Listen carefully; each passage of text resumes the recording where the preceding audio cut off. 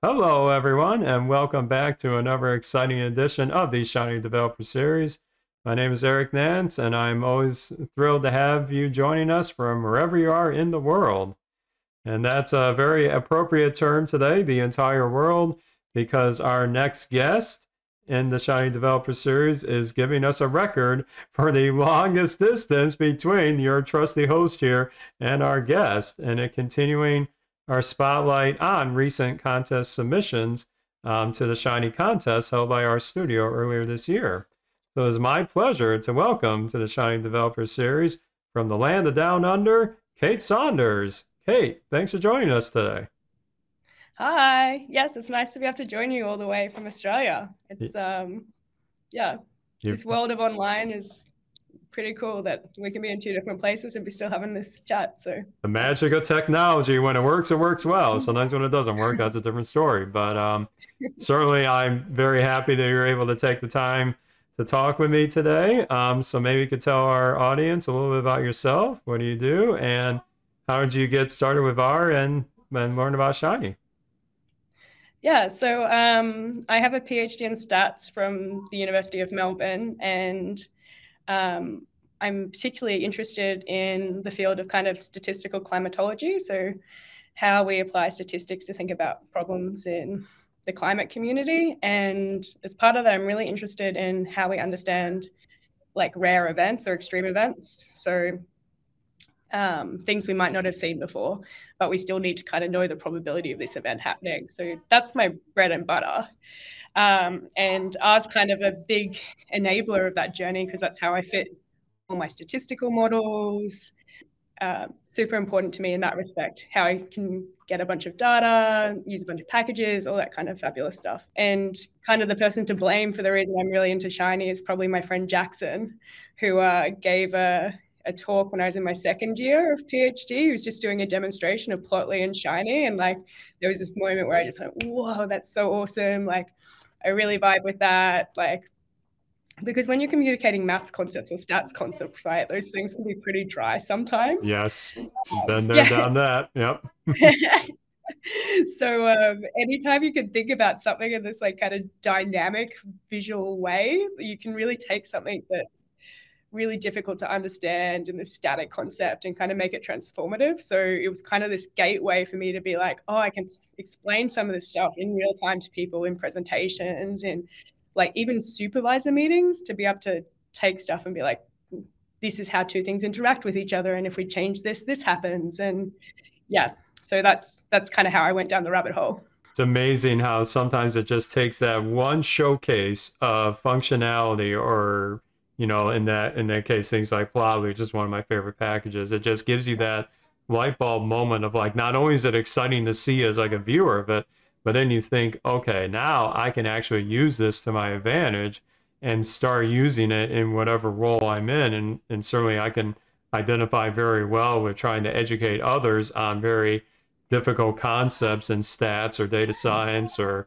things like that. So it's awesome to see, people pick up something like Shiny, which can be probably a little intimidating at first, but then when you start small and you think about, Yeah. the possibilities, it's so much more you can do with it.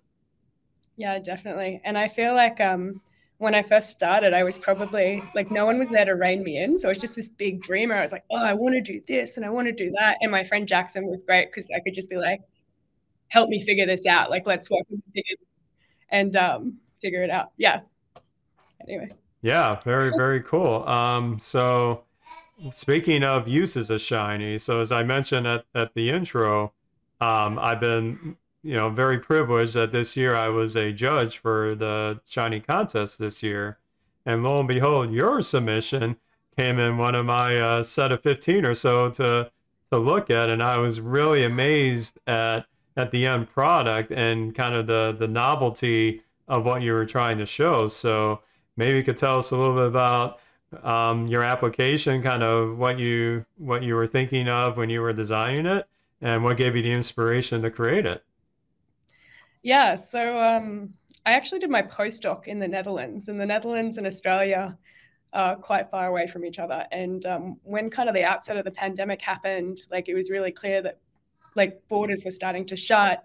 And there was this moment where I kind of got locked out of my own country for a while. Ooh. And like, it was kind of this kind of like really high uncertainty. And we started working from home, and like you were just consuming so much every day around like what was coming and what was happening. And I just had this itch, like I really wanted to do something. And I probably know enough maths and stats to be dangerous in this space, but not really super educated.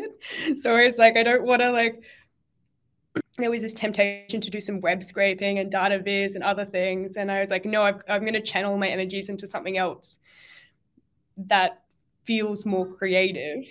And there was this, I saw a couple of really interesting visualizations, and I was trying to figure out the interplay of how you would want to visualize this. Like, how would you want to explain this to people? Like if I had to explain this to my mom or someone, or like if I was wanting to like share this with school kids to help them understand this interplay between like susceptible individuals and infected and recovered, how would you even do that? And around the same time, I saw this like Twitter trend of like 5 jobs you had before you became a scientist or something like this. And I was like thinking back to the like dark recesses of the past. And like when I was really young, I used to go to my mum's physiotherapy all the time, and we'd play Minesweeper. Well, I'd play Minesweeper. I was meant to be helping her do admin stuff, but I was just playing a lot of Minesweeper instead. You're probably not the first that would boot that up in opportunities like that. But I really like that idea of like having hidden people in the population that you kind of had to uncover. And so there was this kind of easy bridge to make between, you know, this kind of traditional game format where you were discovering hidden objects, and this idea of trying to discover hidden individuals through testing. And then that kind of allowed me to like start to think about how I'd want to visualize the problem. Yeah. And it's a very organic project. So like maybe I started with that in mind. And then as you start to code this thing up, you're like, oh, wait. So there's like tons of things you have to think about in terms of how different features interact with each other. Yes. What are the rules? Like, how do you win? And like, yeah, weird things like that you don't realize till you start. Yeah, that's been a lot of experiences I've had. I have an idea, kind of an abstract on paper, so to speak. And when I start fleshing things out, it's like, no, I didn't consider that. I didn't consider trying this. I remember my first contest submission of a couple of years ago with a Lego Mosaic Maker. You know, I thought, oh, they just upload a picture. That's it, right? Oh, there's way more than just that involved. Like if someone actually wanted to buy the pieces, like how am I going to tell them what to buy? So it's all a lot of the design thinking that as just a traditional R user, I never even had to consider. But when you start developing something that's going to be put in the hands of those that maybe some don't even want to care about programming, you just want to use whatever you're making, it's a different perspective, for sure. Yep. Yeah, so let's see what the app looks like in action. So I think you've got a demo set up for us, so let's take a look. Yeah, so I didn't you can go really far with your user interface stuff, and I suppose I just wanted to keep it really simple. I kind of have this like hardcore nostalgia about the traditional Minesweeper, so there's part of that in there. But yeah, I didn't want all the bells and whistles. I just wanted something that kind of did the base job with functionality, and this is it here. The simple idea is that like all these circles are people, and what you can do is you can use your mouse cursor to click to see if this individual is infected or not, and you can see that come up. And what happens with every mouse click is you start a new day. And upon that new day, new people can be infected. And you can see this hidden counter has gone up now. There are 8 people in this grid who are infected with the virus. And you can continue to click around and you can test and you can see this hidden counter going up. And eventually you see something like this happen. And I've tried to make this as close to reality as possible in a lot of ways because I wanted people to kind of understand this interplay of testing and quarantine. So what happens is when you develop symptoms as an individual, I'm assuming that you go and get tested and you send yourself to quarantine. And that's what happens here. So you can see this red person here is now infected, and that person and their 4 closest neighbors have gone into quarantine together. And basically the idea of the game is that you want to find all 31 hidden infections. And now you can see that one person is shown. So you found one of those infections. So my intention now is to keep testing. And if I find somebody who hasn't showed symptoms yet, but I test them, then they go into quarantine as well. So you can see that if I continue to click around, you can find this virus spreading. It sure is, yep. So there were 4 initial seeds here, and after 8 days, we have 45 infections. And you can kind of control the probability of infection down the bottom here. And this slider is a bit ridiculous, because if you whack that probability up to like 0.5, like the whole board goes red in like all of about 30 seconds. Ooh, and if you yeah, take the probability really low, you could be testing around. It just doesn't matter. You'd win even if you weren't testing in a like strategic kind of way. Right. So it's interesting to see this like interplay of that probability with how this infection happens within the population. Shall I see if I can win my own game now, or is this going to be... Let's do it, yeah. Push the envelope here. Oh, no, yeah. Oh, you're getting... let's see, you got 37 hidden now. Yep. It's getting closer. A lot of red happening. There's such an element of randomness to all of this, right? Because absolutely. Okay. Because even if you test an optimal way, like these are random variables, so things are happening in such a way that even if you played the best game you could possibly play, you could lose, because it's a random simulation behind you could just get really unlucky. Yeah. So I also kind of like that element of it, that there's this winning against a virus is a bit of a misnomer. It's not a simple concept in a lot of ways. So it made thinking about what did it mean to win quite a difficult thing to think about. Absolutely. And you might notice now that there's some people in quarantine here who haven't tested, who maybe haven't shown symptoms yet, and this count is going down. So hopefully these hidden infections are just these people who are already in quarantine, and you can see some of these have started to recover. Right, right. Yeah. Now we got 13. Oh, yeah, I think I'm gonna win. Yeah, it's looking promising. Okay, we're at 4. Okay, I think you've got it.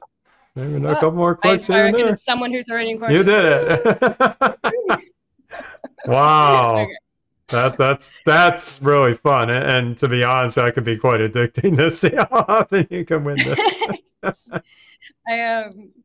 Yeah, it's totally ridiculous, but like I just needed to do something in early lockdown that was a creative outlet to deal with all of this information I was having thrown at me, because I really made this in April of 2020, and then I wrote the documentation like late last year.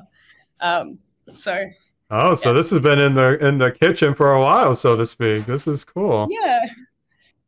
And it definitely, I mean, as we've been living through this for over a year now, there is that, it seems like random occurrences of this, and whether we like it or not, this is a phenomenon that's happening with the way the virus is spreading. So I mean, yeah, you got a nice fun, accessible way to learn about this, but this is really happening, and it does seem a lot of times quite random depending on your perspective. So it's a really, like, for me as a developer too, it was really weird, because like I had this idea and then I implemented it, and then I played my own game, and I was like, what? I don't actually know what the optimal strategy for play is. Like I created this thing without, like, how should I test so I can kind of win? Like, what's the best way for me to do that? And you probably saw me clicking around, and it might have looked pretty random, but there's actual strategy going on there in terms of like how you interact with this gameplay. And yeah, absolutely. So that's a great segue. I'd love to know kind of some of the techniques and principles you did to create this app. So we believe you have a document prepared for us to kind of dive into that further. So as I said earlier, like I was in the Netherlands when the pandemic started, and then I kind of got locked out of my own country for a while. And eventually I made it back home in like November of 2020, Australia was doing like mandatory quarantine. So I got locked in a hotel room for 2 weeks. Oh, wow. Yeah. And that was kind of like, it'd been a stressful year. So I kind of loved it. It was like this weird, like, but while I was in quarantine, that gave me a chance to actually finish the documentation for the game which I'd created. And I tried to create this kind of tutorial document that was super accessible for everybody who might be a kind of beginner and shiny who would want to come and have a play, and just kind of talk through the different aspects of all the pieces that kind of go into creating something like this. And so you can kind of see the broad headers across the top here. You have to have some like game rules. There's the base R setup. There's how these virus dynamics are going to work in the game. There's kind of this design, and then there's the shiny end. And then there's just the tab about like kind of how the final game works, as well as kind of why someone who works in statistical climatology got bored and decided to make a shiny game. So I suppose you kind of got an idea before, when we were playing, that you kind of had these 3 states you could be in: this kind of susceptible state, or your infected state, and your recovered state. And there's also kind of a hidden state in the back end. So each of those things kind of had to be set up to start and kind of figure out how they were going to interact with each other. So quarantine as well. How would you want to catch the virus? How did we even want to think about testing and this process of symptoms and recovery? Going into R, I set up like all these different states. So you have some set of infection levels, and then you have some set of infection labels that are going to be used later when you, it's easy for me to say SINR where I'm coding internally, but you want to have these nice labels for when you spit it out at the end. Absolutely. So this code is all really just about setting up those initial states in a really nice, simple way. I'm interested, especially in the parts where you kind of did the random, assignment, if you will, on the event. So if you want to find that, that's great. If we can do something else, yeah. Yeah. Okay. So there's kind of this static initial process that gets set up here. That's all initialization code. Okay. So let's look at virus dynamics. So figuring out the order that these things happen in was quite tricky. It's non-trivial because all of these game things flow on from one another. So once you have one, the next one happens. Yeah, you have to decide how big your board is in terms of I and J. So I just set up some initial grid that was going to represent all of our different people. And I initialized everybody as susceptible to start with. So, and that's what you see when you start the game. That's that shown layer of what everyone's exposure state is. And then to begin the game, I kind of just seed 4 random infections that are just randomly sampled across the entire board. And those 4 people start out as infectious. And you can see that I have this, so you have this shown state, which is what the game viewer gets to see. And you have this hidden state, which is actually the true state of what the infection are behind the scenes. Oh, okay. Yeah. And then you have some other statuses here in terms of your quarantine and your testing, which we also keep track of and we use later. But I suppose part of what is interesting in this, you also have to set up how long you need to keep track of how long a person has been infected for, because you need to show when these kind of symptoms come out and when that person is going to recover. And kind of in a lot of this traditional like SIR modeling, we'd simulate those with like a Poisson random variable. So kind of to start with, even if people weren't going to get infected, just initialized everybody with some time that till their symptoms would show until they would get recovered. So those things are kind of your symptoms and your recovery down here. And all of this kind of information about what people's infection status is, whether they're in quarantine or not, whether they have been tested, whether they're like what their hidden status is, how long they've been infected, all of that just goes into some initial data frame that puts all of this together so we can start off. And I've tried to split this out in such a way that yeah, you have your reactivity in other places, but this function can be kind of accessed and used without needing to worry about some of that other more technical shiny detail to start off with. Yeah, and you're following a best practice here. This is what I'll call business logic of the application, right? And you factored out a piece that technically could be run outside of Shiny, and that makes it easier for you to extend this function later on without your application code itself being intertwined with making tweaks to this specific random assignment and processing. So yeah, I think it's a great design choice. Yeah. Yeah, thanks. So I suppose the kind of next things to talk about how you simulate this gameplay. So the intention is every time you click, something new is going to happen. So you get these, you increase this counter on your infection period. You're going to have these new exposures. You have to update your new infections, reveal those people with symptoms, reveal those who's recovered, show the people who get the person who you tested, and kind of quarantine anyone who's been exposed. So that's kind of the next step in how we do all these things. And again,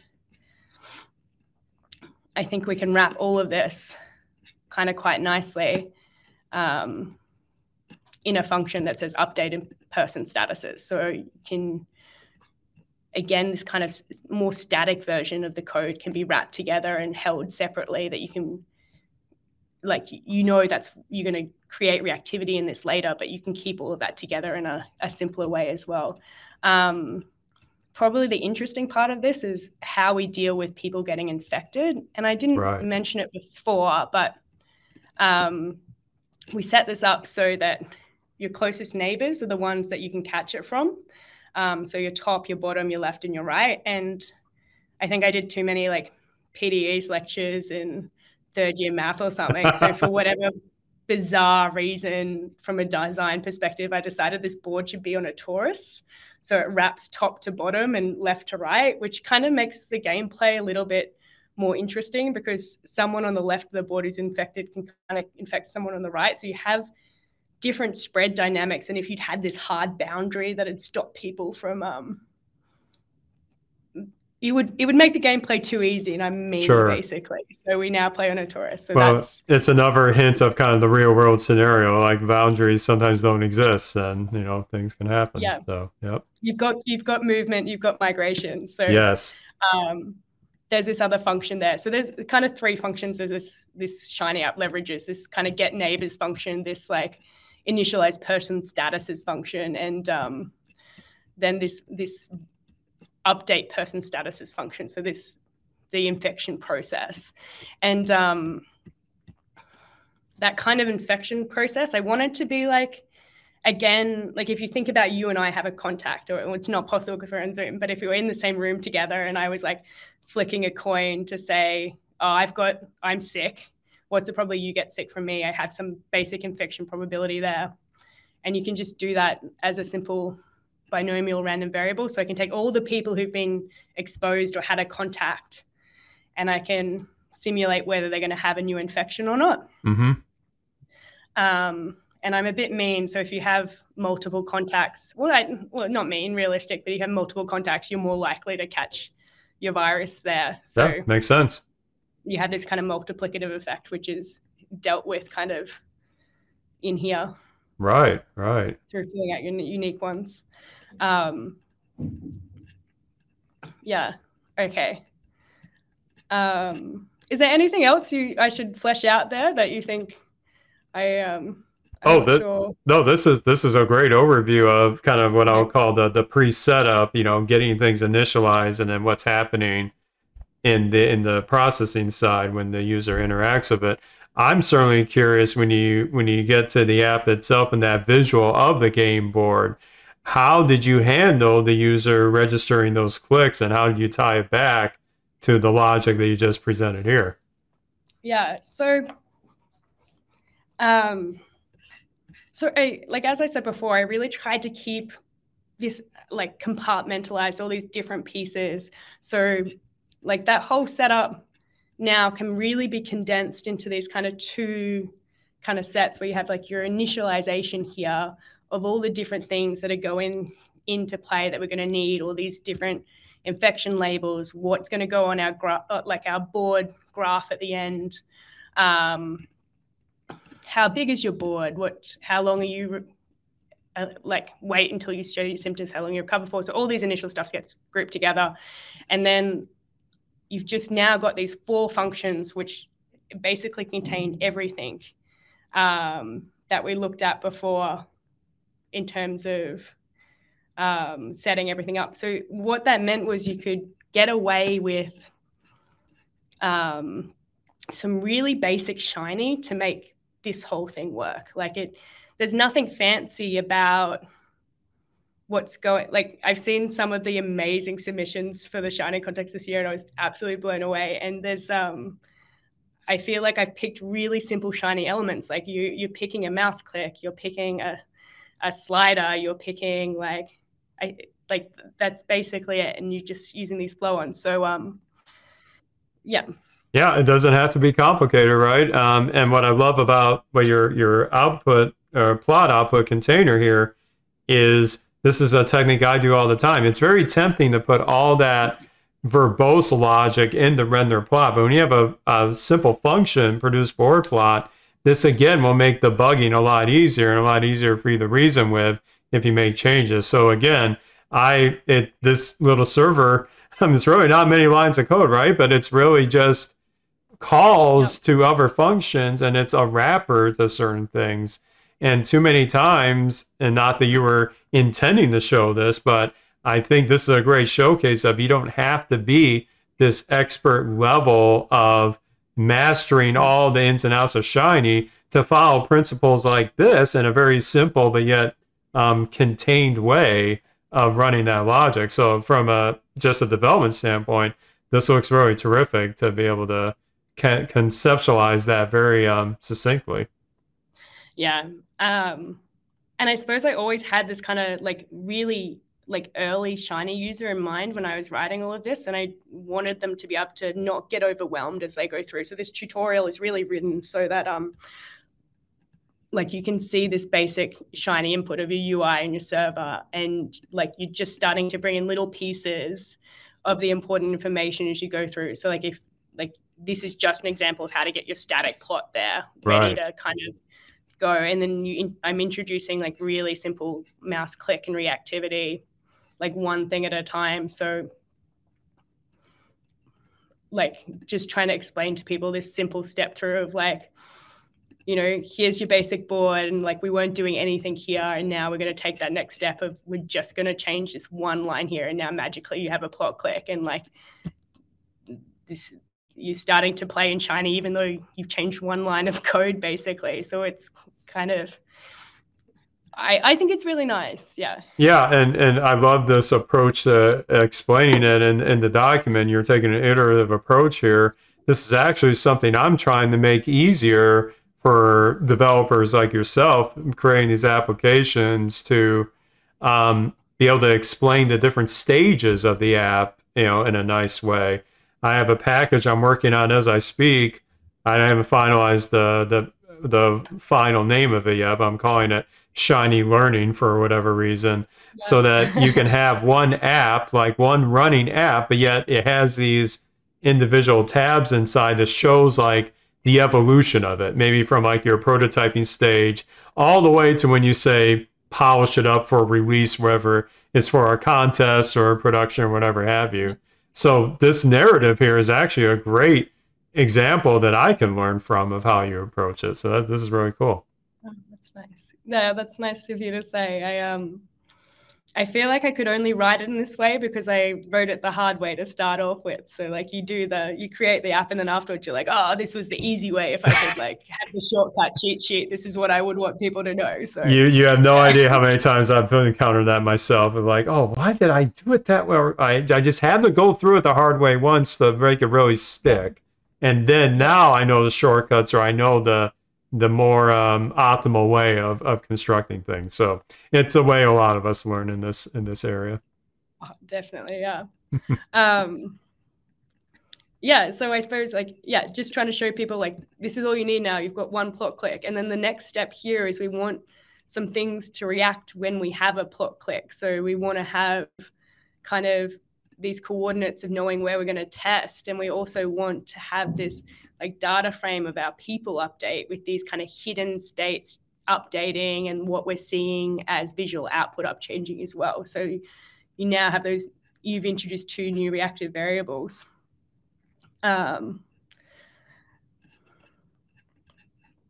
Yeah. Yep, and then now you've got to deal with, okay, we got to track that mouse click, and yes, observe event. I use this every single app, whether it's a button click or some other server processing that I need to keep track of, some event, some trigger. And so this is a perfect case for that. Yep.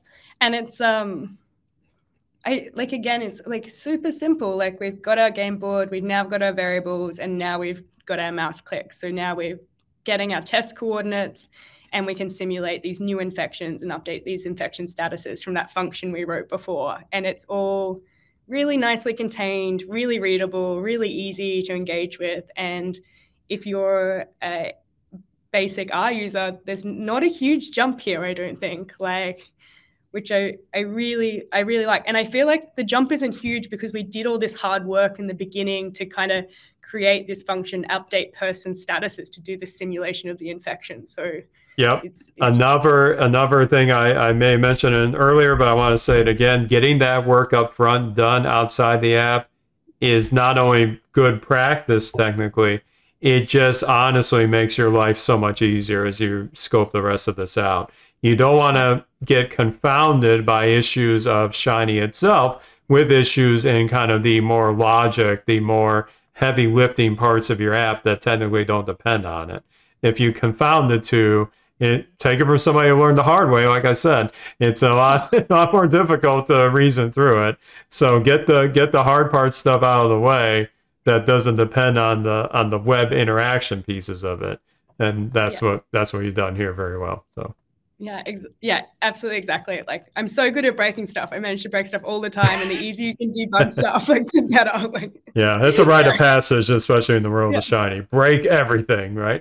Break everything. Yeah, I feel like that's one of my best life skills. I wish I could put it on my resume and then Yeah, I have that. I have that in spades of everything I build. So yeah, maybe someday. So the infection probability was a bit of an afterthought, actually. I think I added this in a bit later because initially I just had it fixed. And I suppose for me within this game and this design of where I wanted to go with it, there's you could do so many different things. You could change how that contact network worked. You could tweak that function like get neighbors. So you could change who got infected from who. You could, I suppose I thought it was important that people could see this interplay of the spread through changing this slider dynamic. It wasn't just enough to have people click and play with a static probability anymore. We're seeing these new variants come on that are way more infectious, and you need to understand that if that contact risk of you and I goes up, what does that actually mean? And right. Yeah, and I suppose, as I said before, it's a bit ridiculous for me to say that the max value on this slider input would be 0.5. Everybody's infected at that point, but it's kind of interesting to see what happens when everybody gets infected. I think that's a good it makes awareness of just how prevalent this is, and the fact that it's a lot of these things. Sometimes we have to see an earlier stage of the app, and even us developing and becoming like the user. It's like 2 personas, and sometimes that other persona just didn't quite understand what the user persona is going to want to do, and then you just go back and add it in later. But it's obviously the power of Shiny makes it easy to put that in when you see fit. So yeah, it was, and it again, because all that stuff, all that setup had been done so nicely, it's one line in your UI here. You're like, boom, that's it. Now I've got a slider. And the small tweak here was that now we need to update kind of this data frame. We want it to reset when we reset our slider. Right. Basically, we want to start the game afresh. And again, back to our favorite observe event type. Tried and true. Tried and true, yeah. And then again, you just need to make sure that that new infection probability, that new kind of reactive variable is passed through to the right function. So you've got three. I love the simplicity of it. I love the cleanness of it. I love that you can, I think it's really cool that I could have this dynamic game idea that can be really simply implemented with a few tweaks of lines of code. Yeah, I have some friends in the Shiny community that are trying to learn by creating kind of clever game-like ideas, and I'll point them to this, be like, hey, this is the approach Kate took, it might help you out too. Yep. This isn't dynamic, but I thought, I wrote the big tutorial doc, right? But most people aren't ever going to read that. Most people don't ever read the rules anyway. But I thought it would be nice if there was a bit of rule text down the bottom, and I tried to keep it pretty simple and stuff. Yep. I didn't bother to paste it in full in the tutorial document, but you get the general gist. Did you read the rules, Eric? Were you? I like to read the rules. I have respect for people that actually put it in there. So, yep. Okay. So this was, I wasn't quite sure how I wanted to win this game. It's a weird context when you start to talk about winning. Right. And I suppose I picked some arbitrary threshold of too many people being infected because I wanted that to mirror that kind of overwhelming of our hospital systems. And that was kind of where the winning of the game came from. I'm not sure if I love that. I did experiment with having instead of, so at the top before you saw those numbers, which are how many people are infected, how many people are hidden, how many are recovered, that kind of help the user keep track and to amend their testing strategy too. Because if you see a ton of people are infected, you kind of got to guess a bigger radius away from your current affected people to force people into quarantine faster. There's some nice strategy that you really can inform by having these numbers at the top. They help you play. And I did think about it doing this visually with some kind of bar on the side that would increase proportionally with how many people were infected or something like that. Mm-hmm. And I did experiment with that. But in the end, this kind of simple counter did an effective job. And I kind of like that better. I can't explain why. But so again, you kind of need this counter that you're going to keep track of how many days you've been playing for, or that helps you index things as you go along for your kind of symptom period, your recovery period, your infection period, all of those kind of things. And you need to have these reactive values that you can spit out the top as some form of text if you want to. Yeah, it's extra bookkeeping, but in the best way, because it's going to be dynamic based on the events. And then it's up to you to do what you want with that information. So I think it's cool to add that little mini stat ticker at the top, kind of showing them the real-time status. Yeah. So just kept them in this very game summary. And then you have this game win or game lose. So you win if you find everyone who you've seen as infected is no longer hidden anymore. You found them all. Mm-hmm. And you kind of lose if too many people get infected here. So some percentage cutoff. And this was new to me. I wanted some kind of pop up to say, hey, you won, or hey, you've lost, or sorry, better luck next time. And I use this package Shiny Alert to do that, which is, again, super simple to kind of add in here. You just add one line, and now you have the capacity to put in a pop-up box. That's it. Yep. Shiny Alert's one of my favorites from good friend of the show, Dean Atelli, previous guest of the Dev Series, and he does great work, and great to use a package to its best use case here, just a simple pop-up. Yeah. So basically, again, you click the mouse. Did you win? Did you lose? Did something happen? And they just have a little if statement now that can contain those things. And the little pop-up boxes are great. I can say there's already an option to generate this kind of fun tick there. I didn't even need to do that myself. And I know, it's I'm trying to learn sometimes a little bit under the hood of these, but boy, when you're just trying stuff out for the first time, the ecosystem, what you have at your choices here outside of Shiny package itself, I'm I said this in the Dev Series before, I'm like a chef. I'm just mixing ingredients from different packages into this product or this recipe Yeah. of the app. And it's great to have choices to make it easier for you so you can get on with the actual design of your app without getting knee deep into CSS all the time or things like that. Yeah. Yeah, exactly. Yeah, it's super easy to engage with. Yeah, and I added the text up the top to tell you where you're at with your game as well. So that kind of summary text, which then is now some render text object within the Shiny. And yeah, so I've really tried quite hard to like separate these chunks out so you can kind of read this through as a starter and go, oh, okay, well, she's done this here and this here. And these pieces kind of come together slowly, and it's not this big, massive, some Shiny app that you like don't feel like you can kind of even start to engage with. And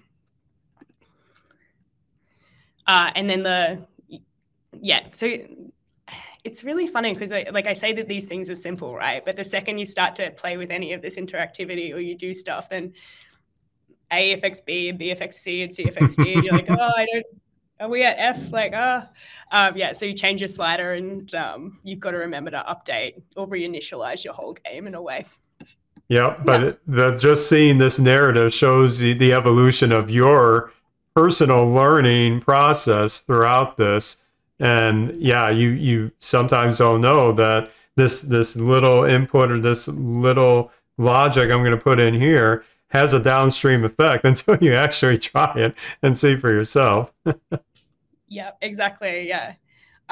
Or until you forget to update that interactivity and it breaks and you're playing like, what? No.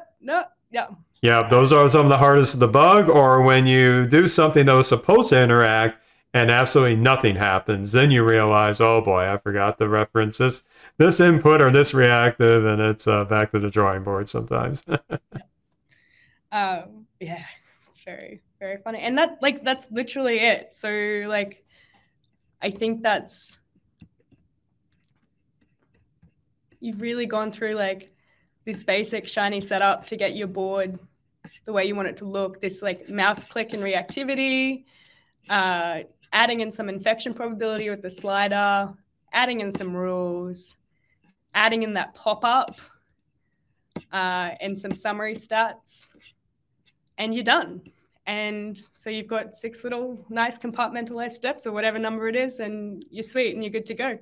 It is just that easy. Well, not quite easy, but I couldn't resist. But boy, I sure love the narrative around it.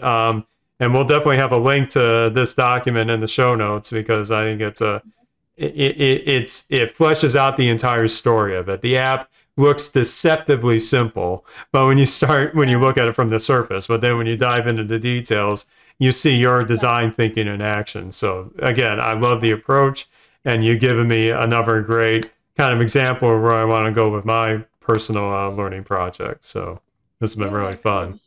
Yeah.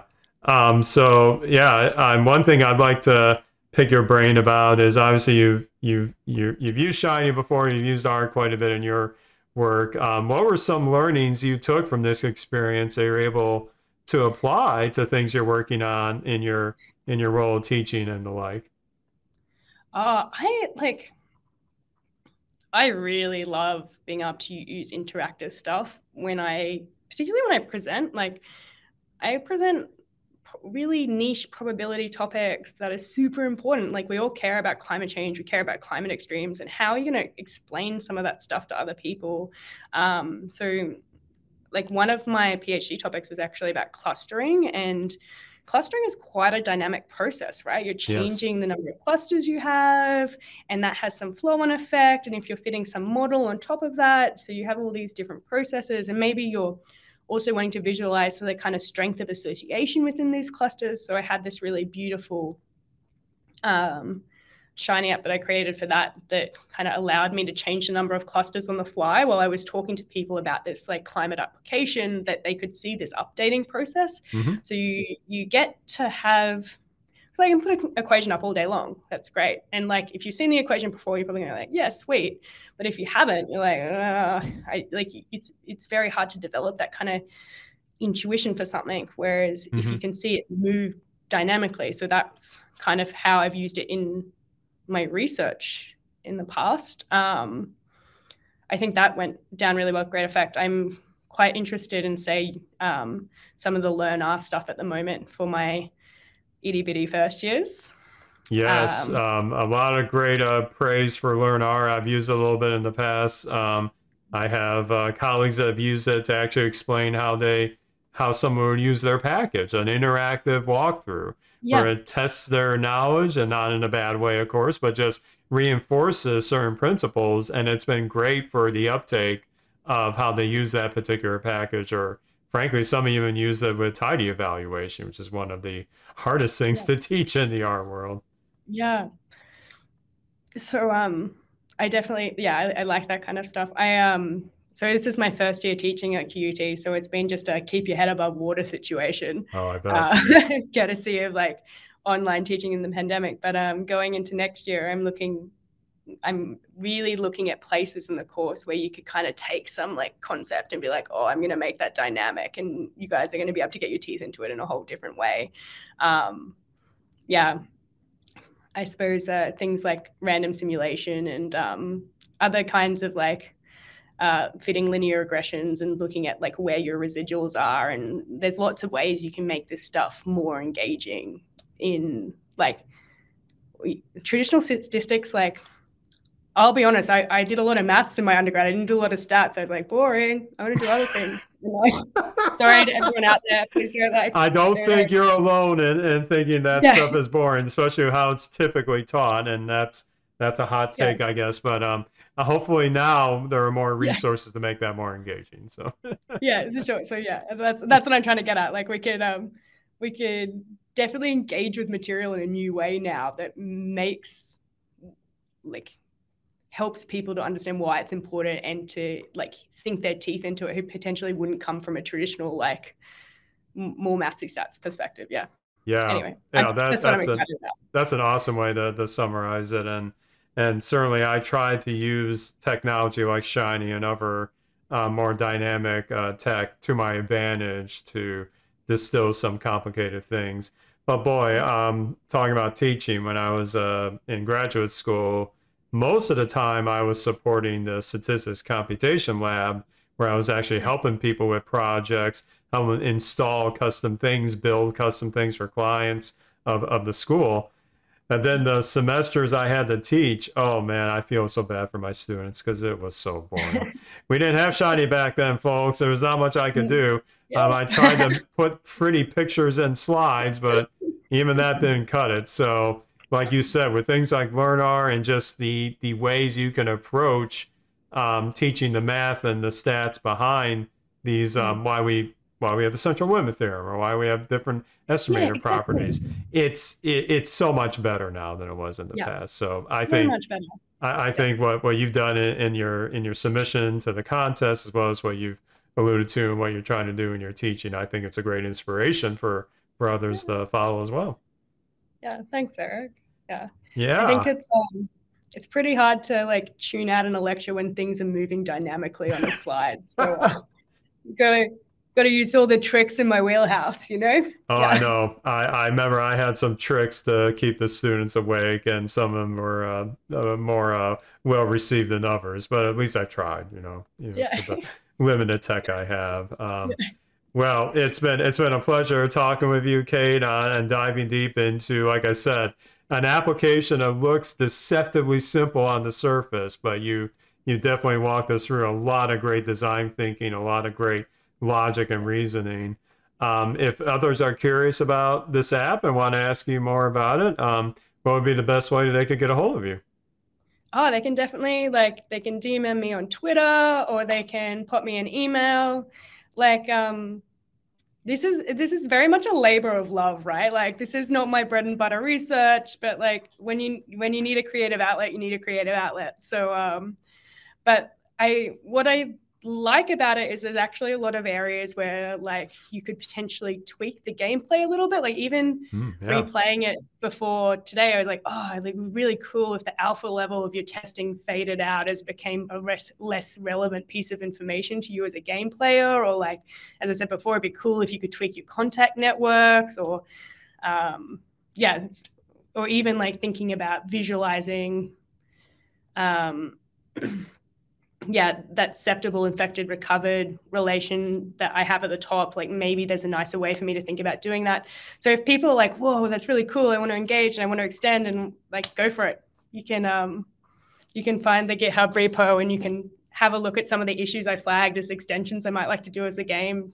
Yeah, I'm totally down for that. Oh, perfect. Yep. We'll have a link to the GitHub repo in the show notes. And you never know. Maybe I'll take a look at it for a spin. Who knows? I always like to get more content out of exploring cool stuff in the Shiny space. So, well, like I said, Kate, it's been a pleasure to virtually meet you and talk with you about this great application and your thought process behind it. And certainly I wish you best of luck on your continued adventures in the realm of teaching and using things like R and Shiny to take that to other levels. And you're always welcome to come back anytime you want to talk about cool stuff with Shiny. Oh, I always want to talk about cool stuff in Shiny. That's no-brainer. But yeah, thanks, Eric. Thanks for having me. It's been a real pleasure. All right. Yeah. So, like I said, great to have you here. And for those watching, if you want to see more great interviews we've had, check out the back catalog. It's all at shinydevseries.com. Also, the YouTube channel is where all the videos are posted with show notes on shinydevseries.com. And certainly feel free to send me your suggested topics, maybe future guests you'd like to have on the show. You never know. I tend to be pretty vocal about asking people, and most of the time they say yes, like Kate did over here. So yeah, don't be shy. Love the suggestions, and definitely if you like what you see, definitely keep subscribed. You never know what adventures we'll have for interviews, or even my adventures with live streaming, where you never know what chaos I develop there. So, all right, I'm going to close up shop here. So thanks for joining everybody, and we will see you next time. See you later.